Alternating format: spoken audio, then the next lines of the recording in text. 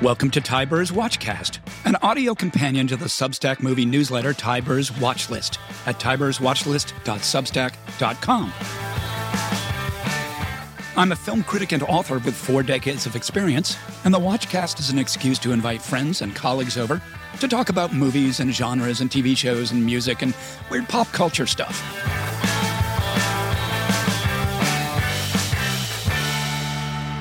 So welcome to another Watchcast.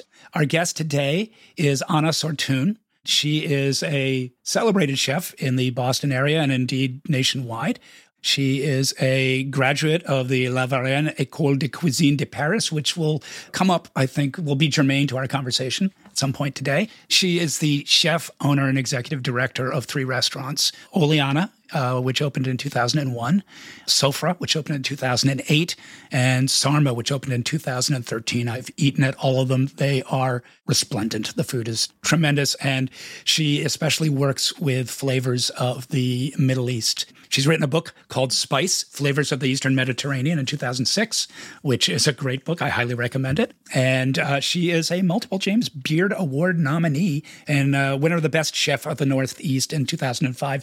So, in fact, she is perfectly poised to discuss food movies and movies that depict what happens behind the scenes in a restaurant, what happens at the tables in the restaurant, what feels real, what feels fake, and to discuss what is my favorite food movie and is actually hers as well. And also to talk about a new TV series that has a lot of people talking that also takes place in the kitchen. So welcome, Anna. It's wonderful to have you on the podcast. Thanks so much, Ty. And thank you for such a nice introduction. It's nice to be here. Appreciate it. First of all, I kind of wanted to ask you, do you watch food movies? Do you watch movies about, restaurants and chefs, or is that just you get enough of that in your day job? Oh, I definitely find them really interesting. I think so. It depends. I think sometimes as they can be a little stressful if I'm not selective, like the TV shows, not necessarily, but a really good food movie. There's nothing better. I think it reminds us that it's okay to be so crazy about food because food really connects so many dots for so many things and so many people. What, in your opinion, makes a good food movie? Oh, I think when I watch something like Babette's Feast, it reminds me about the power of food and sitting around the table, and how it can absolutely transform or change people's mood or even beliefs or, levels of happiness. It's a really I love powerful scenes where people really put food on a pillar that I think deserves a lot of respect. And I think we all forget and take for granted how amazing food can be and how it can get us around a table and really change things for us. Is there a food movie that goes into your Hall of Shame? Or another way of asking that is, what's a movie or a depiction that gets it wrong in your view? Or there may not be. I don't think there's necessarily a wrong, but I think everyone has their own experiences. And I think I've got my own experience, but I feel like anything that's really trying to tell the story, and I think food means so much to everyone in different cultures that it just isn't like there is no wrong or right, and food can be a really personal thing. But I do appreciate when there's some sort of notice and reality as far as like what goes into the work behind it too. Because oftentimes, when you put things into TV or film, they make things look easy. They make things look quick. They don't actually, really film the process much. It's always, okay, they jump right into sitting around the table. And I think I really enjoy it when there's an actual process part of it, because it makes you understand sort of what goes behind the sort of love, care, and detail of what can go behind the food and how much of a sort of a piece of art it can be as well. Well, that makes sense that Babette's Feast is your favorite food movie because that is all about the process and it's all about the art. When did you first see that movie? So this Babette's Feast is a classic film from the 90s that won the Oscar for Best International Film, Best Foreign Film. And it is based on an Isaac Dinesen, Karen Blixen short story. And I'll let you talk about it, but I'm just curious about when you first came across it and what was your response when you first saw it? I think I saw it right when it came out in the 90s. I feel like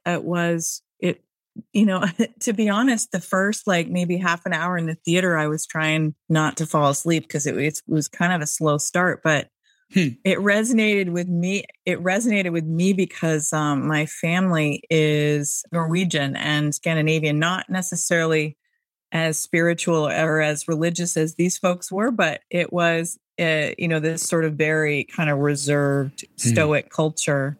And so I kind of started to relate to them almost like, oh my goodness, okay, I understand this sort of culture. And then I think at that point, what I was really relating to was that Babette was this, kind of uncovered that she was this chef from France. And then all of a sudden the story really grabbed me. And again, the process part, I think the juiciest part is in the middle for me, but it was a fantastic and ahead of its time sort of story too, when it came out, I feel like. Yeah. I should point out, by the way, the movie was released in 1987, so it's a late 80s, not a 1990s movie. Where were you in your food journey when you saw the movie? Okay, so 87, that was probably around the time when I had just gotten back from cooking school in Paris. So I was young. And now I really understand why that resonated with me too, because it was probably right when I had gotten home, and it was a terrific story that kind of summed up my experience there. So it was a movie that really hit home for me for sure. Wow. Yeah, you were right at the crossroads. So for those of you who haven't seen the movie, which I highly recommend, it is set in the 19th century in a very, very rural backwoods part of Denmark, in a small community of a Christian sect, which is overseen by two elderly sisters whose father started the sect. And they live very, very simply. The only thing they eat is this horrible concoction called bread soup that looks like shit, honestly. And into their life comes a refugee from the Civil War in France named Babette, played by Stéphane Autran, the great French actress. And she arrives at their doorstep needing asylum, and they can't pay her anything, but she offers to become their cook for free. And so she does become their cook for 14 years and contents herself with basically making do with what they've got there, which is bread soup and lots of fish, lots of dried fish. Things change when toward about the midsection, Babette learns that she has won a lottery that somebody in France has kept her, entering her in year after year. And she's all of a sudden, there's a windfall. And she decides that she is going to return to Paris. But before she goes, she is going to put on a great feast for the sisters and for the community. And at which point, and I'm curious to know Anna, what you think of this. When the ingredients start arriving, that's when the movie all of a sudden, it's taking place in this very sort of gray. Everything's gray. Everything's brown. There's hardly any sunshine. These people are very pious. They're very good, but they live minimalist lives. And then all of a sudden, things start arriving for this feast. Do you remember some of them? Oh my God, yeah. And I feel like it's a great movie to see right now, just because it reminds all of us, how lucky we are that we don't have to bring a whole live turtle over and quails in a little cage.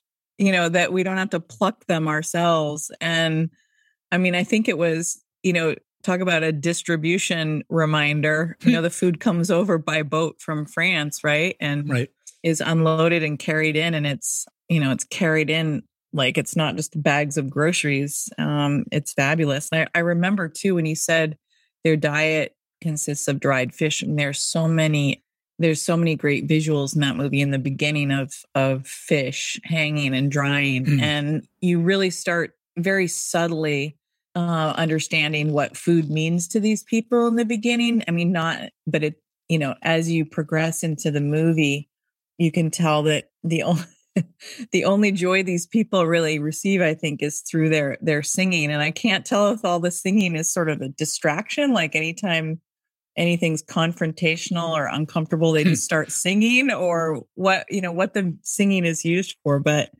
just a reminder how the food, how much preparation and detail goes into it when you're dealing with these live animals that then break down into the dish. I mean, we miss a lot of that these days when we cook. Nothing, we're not processing much ourselves at all. So it was pretty amazing putting myself in her shoes, watching her deal with all that food from start to finish. Have you ever made turtle soup? Never. No. And I don't even know how I would break down that turtle. I mean, I have no idea how she did that. Right. In the movie, they bring in this immense green sea turtle and trundle it through town to the horror of the villagers who've never seen anything like it.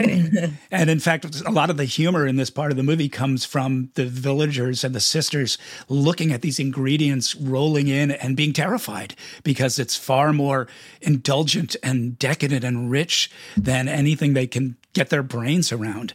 And they get together and they're going to have the feast because Babette means a lot to them, but they are not going to let themselves taste anything. They promise to each other they're not just going to shut off their taste buds.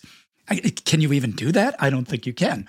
But then we get to the feast itself, and it should be pointed out that there's not just the villager there, but there is a general, a visiting army general who in his youth fell in love with one of the sisters and was not able to be with her because she was devoted to her father's sect. And he went off. He was at that point, he was a young soldier living a profligate gambling life, but then he went off and had a successful life and comes back an elderly general who's very tired of the world, very cynical, very world-weary. Nothing means anything to him. He's the opposite of these villagers in that he's sampled everything, and nothing means anything to him. And they haven't tasted anything, but they're very naive, very optimistic, very hopeful. And they all sit down together at this banquet, and it's his role in it is interesting. Do you remember how he sort of responds to the food? Yeah, he sort of takes them through it because otherwise they have no idea, right? So he's the one that recognizes things. He's the one that's actually had her food before when she worked in Paris as a chef. And I feel like he was so mesmerized by the memory of everything.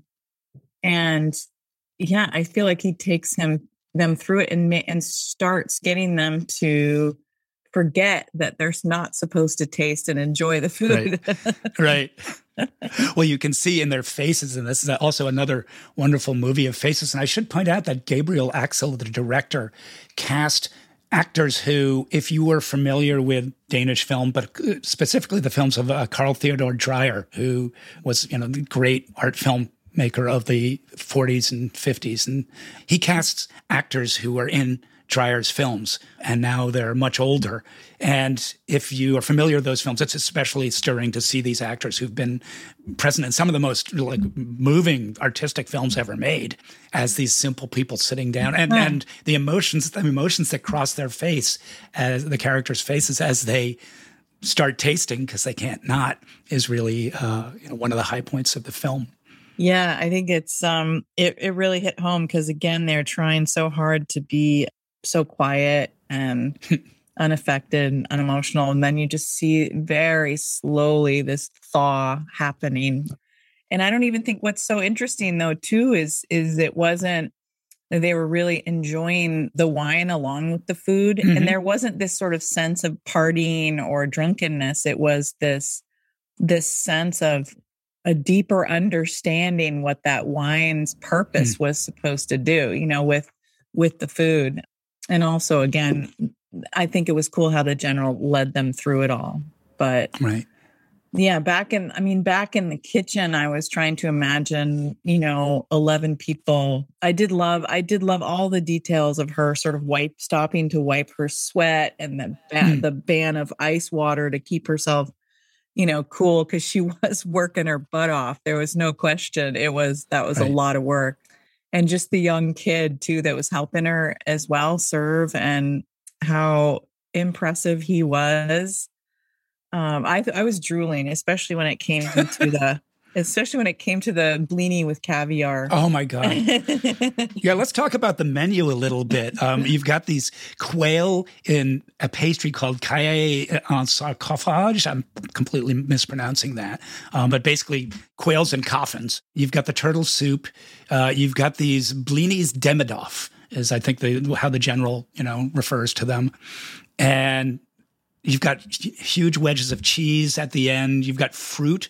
Is that a guava she cuts open and then brings into the, just thinking about a guava in northern Denmark just kind of cracks me up a little bit. Yeah.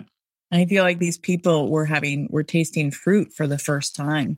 Right. And that scene where I remember they're eating a fig, they've probably never seen a fig in their life. Yes. Yes. The guy just, it just fell apart on him when he ate it. And then it showed, they slipped a little scene of the general knowing exactly how to slide his spoon or fork through the fig to get the perfect bite. But yeah, that was also very eye-opening too. I mean, these things that these days we're so far removed from this process of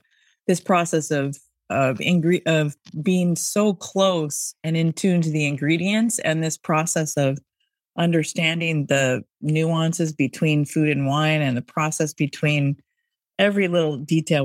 We're very far removed, but it was magical. Even just the puff pastry she was making, those little coffins, which were like vol au vents, things that we learn in cooking school that are in France that are just super classic. Like it's right out of the textbook, some of the things she was preparing. And you realize that these flavors and these tastes and this artistry was happening so long ago. And it's happening with everything. What they were doing is they had very few ingredients, but they had really good ones. And they were just maximizing the full flavor from every single ingredient. And it all came down to making the stocks and really not wasting a thing. Yeah, the dessert was the one that stumped me the most because I didn't recognize it. I almost thought she was going to light it on fire or something because it looked like a cake. Like a bundt cake, right? Like a baba au rum or something. But then I kept expecting her to flambe it, but it was, I think, a little bit simpler than that. It was just like a soaked sponge cake. Yeah. Somebody needs to make a Babette's Feast cookbook. Yeah. Although, you got to find the sea turtle. You got to, there's a lot of work involved. What school of cooking does Babette? I mean, is it L'Escoffier? Is it, where does this food come from? Where does this philosophy of food and the actual recipes come from? Definitely Escoffier days. And there were a few, I forget my French history chefs, but there were a couple of other chefs that after Escoffier that I'm sure this was all coming from. But yes, definitely. These are, I feel like these are sort of from the royal courts, It would have been fun to learn how she learned how to cook. If you watch this on Criterion Channel, they have a couple of extras, including a long interview with Stéphane Audrin about being in this movie. And I think she speaks to that a little bit. Oh, that's neat. Yeah. I mean, there's some interesting information in those extras, including the fact that everything in the film is period pieces, like the China. It's actual Limoges porcelain from the period. Oh. Yeah. It's real Clos de Vougeot, the wine, the champagne. And the other thing I noticed, you may have noticed as well, is I was struck by the way the film was lit, and I felt like I was looking at a Dutch master. I felt like I was looking at a Vermeer film painting at times when she's sitting by the window with the light streaming in from the left while preparing, plucking a chicken. And then I watched a short interview with the director, and he says, I was deeply influenced by Vermeer's palette. Oh, wow. Yeah. Yeah. So, I mean, it consciously went into the look of the film. Yeah. But I think you touched on something really, really interesting when you talked about the way the wine is used, not as an excuse to loosen them up as humans, but almost loosen them up as spiritual beings. It's kind of like a communion. And the general has this one line, again, which is coming straight from Isaac Dinesen, where he says, food as a kind of love affair that makes no distinction between bodily appetite and spiritual appetite. Oh, yes, I remember that. Yeah. Yeah. Yeah. I watched it again last night. I've seen this probably like the third or fourth time I've seen it over the years. And I was actually tearing up at the end when the group comes out at the end, these old people, and they're just filled with joy. It's like the first time they're really filled with joy in their entire lives.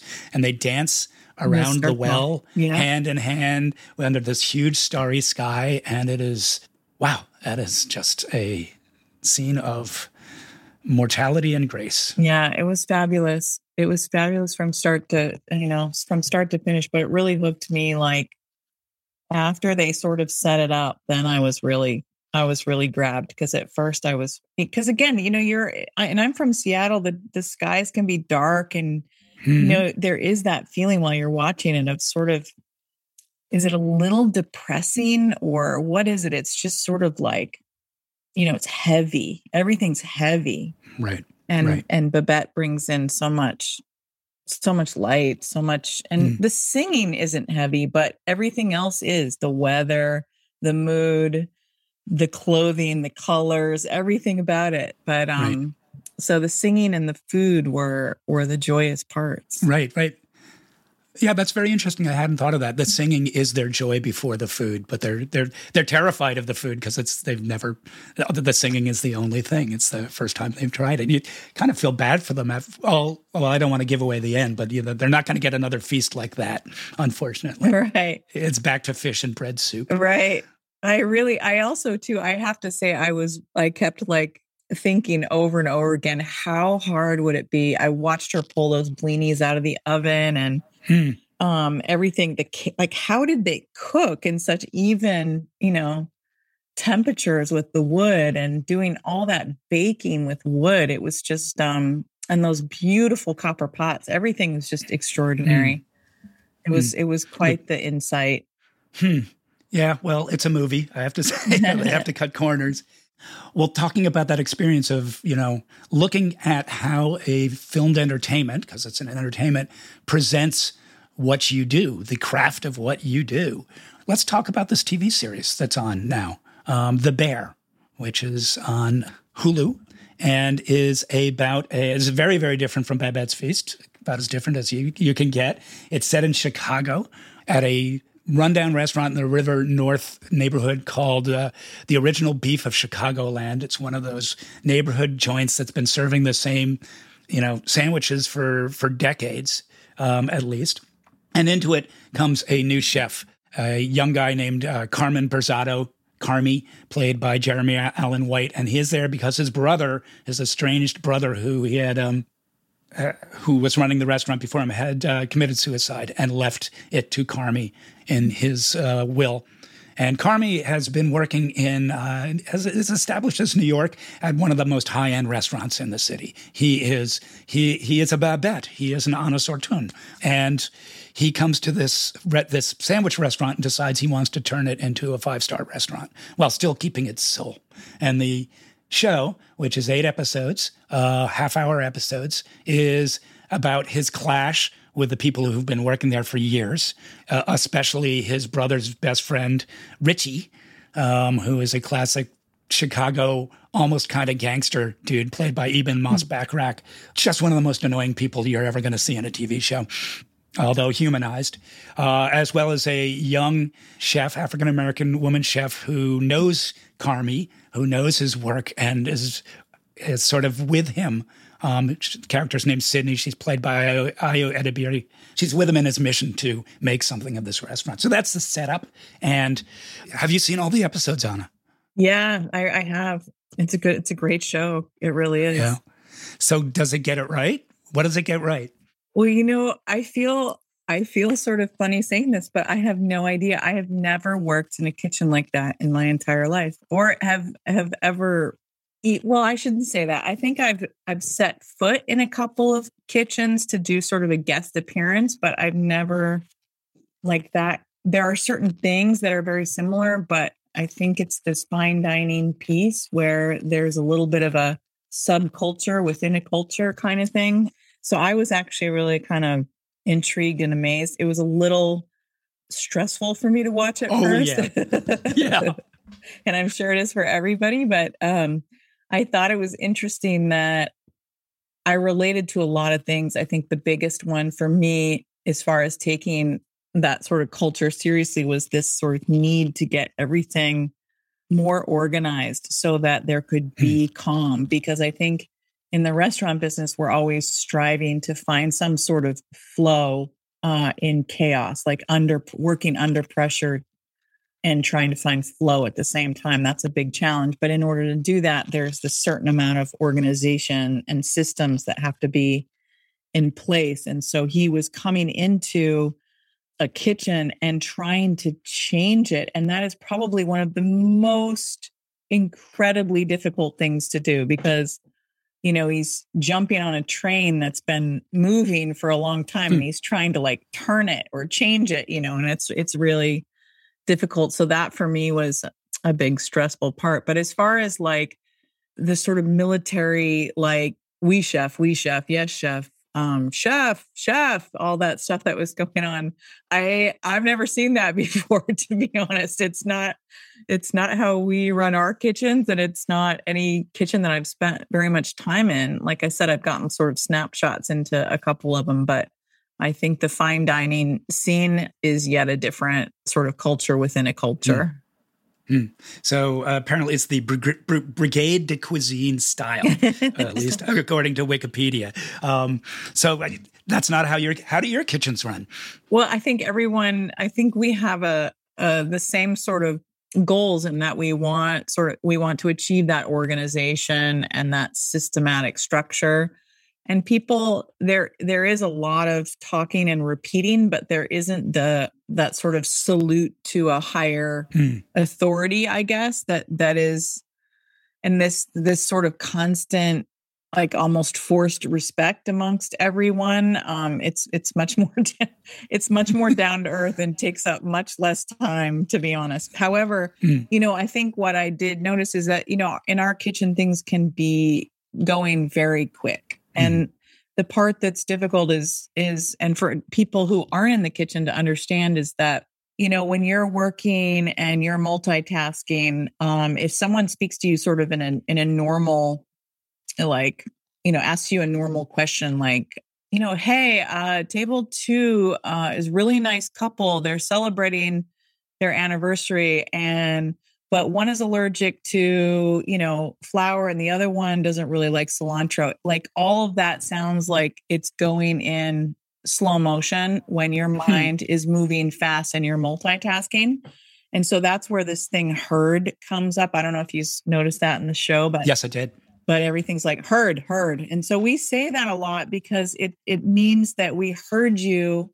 We don't have time to be really nice and like talk back in a normal way, but we want you to know that we respectfully heard you, but we got to keep going, kind of thing. And I think, there's these little things in there that if you haven't ever worked in a restaurant, it's probably very foreign, and then there's a lot of safety lingo. So if you're coming around the corner, you say corner. If you're coming, if you're behind someone, you say behind. I think kitchen people, you could, every once in a while, I'll be someplace outside of the restaurant and someone will say behind you. And I know that they've worked in a kitchen or something, because, they don't, if you're holding hot things and you immediately turn around, you always have to know that someone is behind you. So there's these are sort of the basics of not, hurting someone's feelings because you're being short, and B, safety above all. So we say things like corner and behind you, but those things we have in common. But this whole like respect hierarchy thing is a little, it was a little over the top. I don't think I could ever do it. It does make for good TV. It does. It's very dramatic. One of the things I appreciate about the show, and I'm curious to hear your thought about it, is that it dramatizes about how a restaurant is not just about the food, but about the plumbing and about the bills and about the electrical system and about the many bazillion things that you have to deal with. It's about health inspectors. It's about all of these things, and I was wondering if what you thought about that aspect.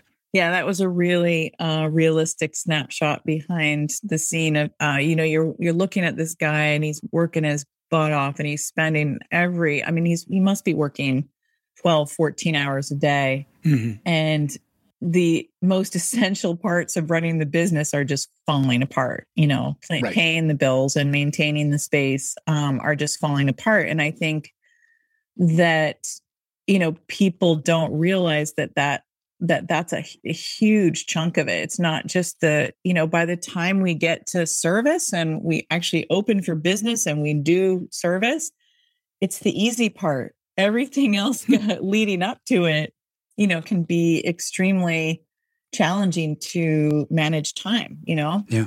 And then the service part is sort of like the dance or the performance that we've been rehearsing for that feels so good to just practice it and do it. But yeah, there was some really great scenes in there, and let alone the characters being very realistic too, how important the family is and how it becomes, he comes in and these people have such different experiences from him and his background of fine dining, and how he just how the pastry chef, his personality develops, and you see these glimpses of his passion and his drive. And what I really loved most of all about that show was that you really come out understanding a couple things. One is that, like, you have to work hard. You have to push yourself on a lot of levels to sort of achieve this greatness or something extremely difficult, like what he's trying to do. And it's like, okay, it's, of course you're going to work hard. Of course it's going to be difficult. And there's, because he really, really takes you through the work part and what he's, all the challenges that he's facing. And then the other half of it are the people. And that's a really true snapshot of the restaurant business. Some really good work that's very hard. And then some people, some of them very unassuming, like these people become someone you spend so much time with, and you discover so many amazing things about them. And then, like, the character that we all hate, so many things that you're like, you almost love hate, with people. But yes, it does become a very close culture in every single restaurant.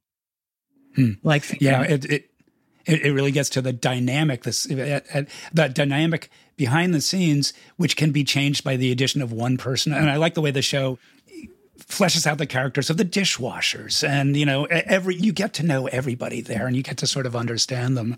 And I think a lot of people do fall in love with Marcus, the pastry chef, because his journey is, he's learning. He's, for the first time, he's excited about what he's doing. Exactly. Yeah.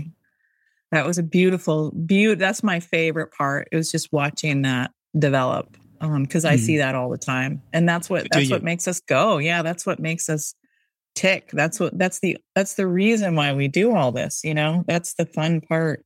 There's such a learning curve when you see people improving and learning and becoming good, and again achieving that sort of flow. There's this physicality piece to it, where you're working on the line. And if you can become more efficient with your moves, it becomes, like a really good basketball player, a really good dancer or something. It's there's a beauty to that efficiency. And, when I watch a really good line cook, just, where they hold their towel, where they put their tongs, how, neat they are, how clean they are when they are working, the confidence they have in by flipping something with a spoon, or the amount of steps they take to put a sauce down on the plate. It's such a muscle memory, but a practice of fluid movement. So I didn't see a ton of that in there, but I have a feeling that's coming. I have a feeling that's the next season. I hope so. Yeah, I mean, you're by the end, you're really, really rooting for this restaurant to succeed and for Carmy to succeed. And I won't spoil it, but what you find out at the end of the 8th episode gives you hope. Yeah, I agree. is a really, really nice show. So let's talk about you're talking about the best part, which always, as you talk about it, seems to center around flow. When you get into that zone, when everything's flowing, that's when it's really good, at least behind the scenes. And I think it's interesting in this show, we really don't see that much of the customers. Right. Really, not at all. Yeah. Yeah. Let's talk about the worst part of it. The worst part of, I guess, serving, which, according to the bear, is brunch. And it's funny. So this show, if you haven't seen it, is very, very stressful in certain scenes when just the way it's edited, the way it's shot, you are really there with Carmy as things are falling apart and you're trying to get dishes out. And as somebody who long ago worked Sunday brunches in the West Village in the 1980s, I started having like PTSD flashbacks. And remembering like taking a dish from a line chef who is literally shaking as he's handing, because just so much is going on. I was wondering if and brunch becomes a joke in the show. It's like everybody agrees it is the worst thing ever. I was wondering where you came down on the brunch question. Yeah, we just call it the B word, basically. We don't even say it. We really don't. I think, part of it too is like the fact that the B word follows Saturday night service is the worst, so people are tired. And then it's so fast, people don't want to be at the B word for three hours. They just want they want to come in and go. It's so fast and it happens right after a busy Saturday night. It's terrible. Yeah, it's the worst. Is this like an actor saying Macbeth? If you say Macbeth, that you'll get bad luck. Exactly. So you can't say brunch. I can say brunch, but you can't say brunch. It sort of feels like that. We've trained ourselves not to ever bring it up. We just don't even talk about it. But it has to be there. People expect it. Yeah. Yeah. Before we sign off, are there any other movies about food preparation, restaurants, cooks, chefs that you think are notable that you just, aside from Babette's Feast, or that you think, oh yeah, they got this part right, or they got a lot of it right? I feel like that one with Adam, I think it was Adam Sandler, and he's making, he studied the French Laundry, and he studied, basically, I think he spent some time in the French Laundry, but I remember there was a scene when he came home from, I'm trying to remember the title. I'll think of it in a second. He comes home after a long night and makes himself an egg sandwich. And I think it's like people think that in the restaurant business, you're just surrounded by food and you must be eating all the time and you're you're never hungry because you're just doing this the whole time and you're tasting everything. Well, in fact, when you start a busy night at 5:30, you really, if you're in that flow, you don't even think about food until you're done.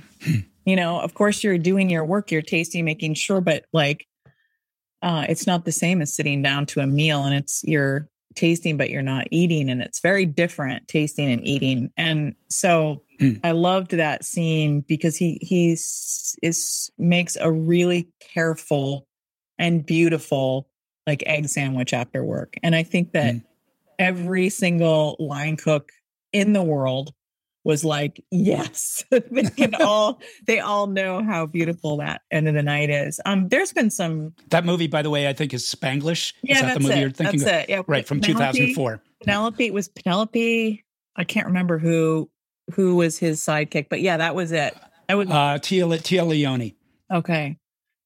And Big Night was an awesome one. I remember that. One of my favorites is Chocolat. That yes. was an incredible, so many realistic things. And I love when people can give you a snapshot of something that really, that again, just enforces how much love and joy there is in preparing really good food. Now, you have kids, right? You have a daughter? Yes, I have a daughter. Has she seen Ratatouille?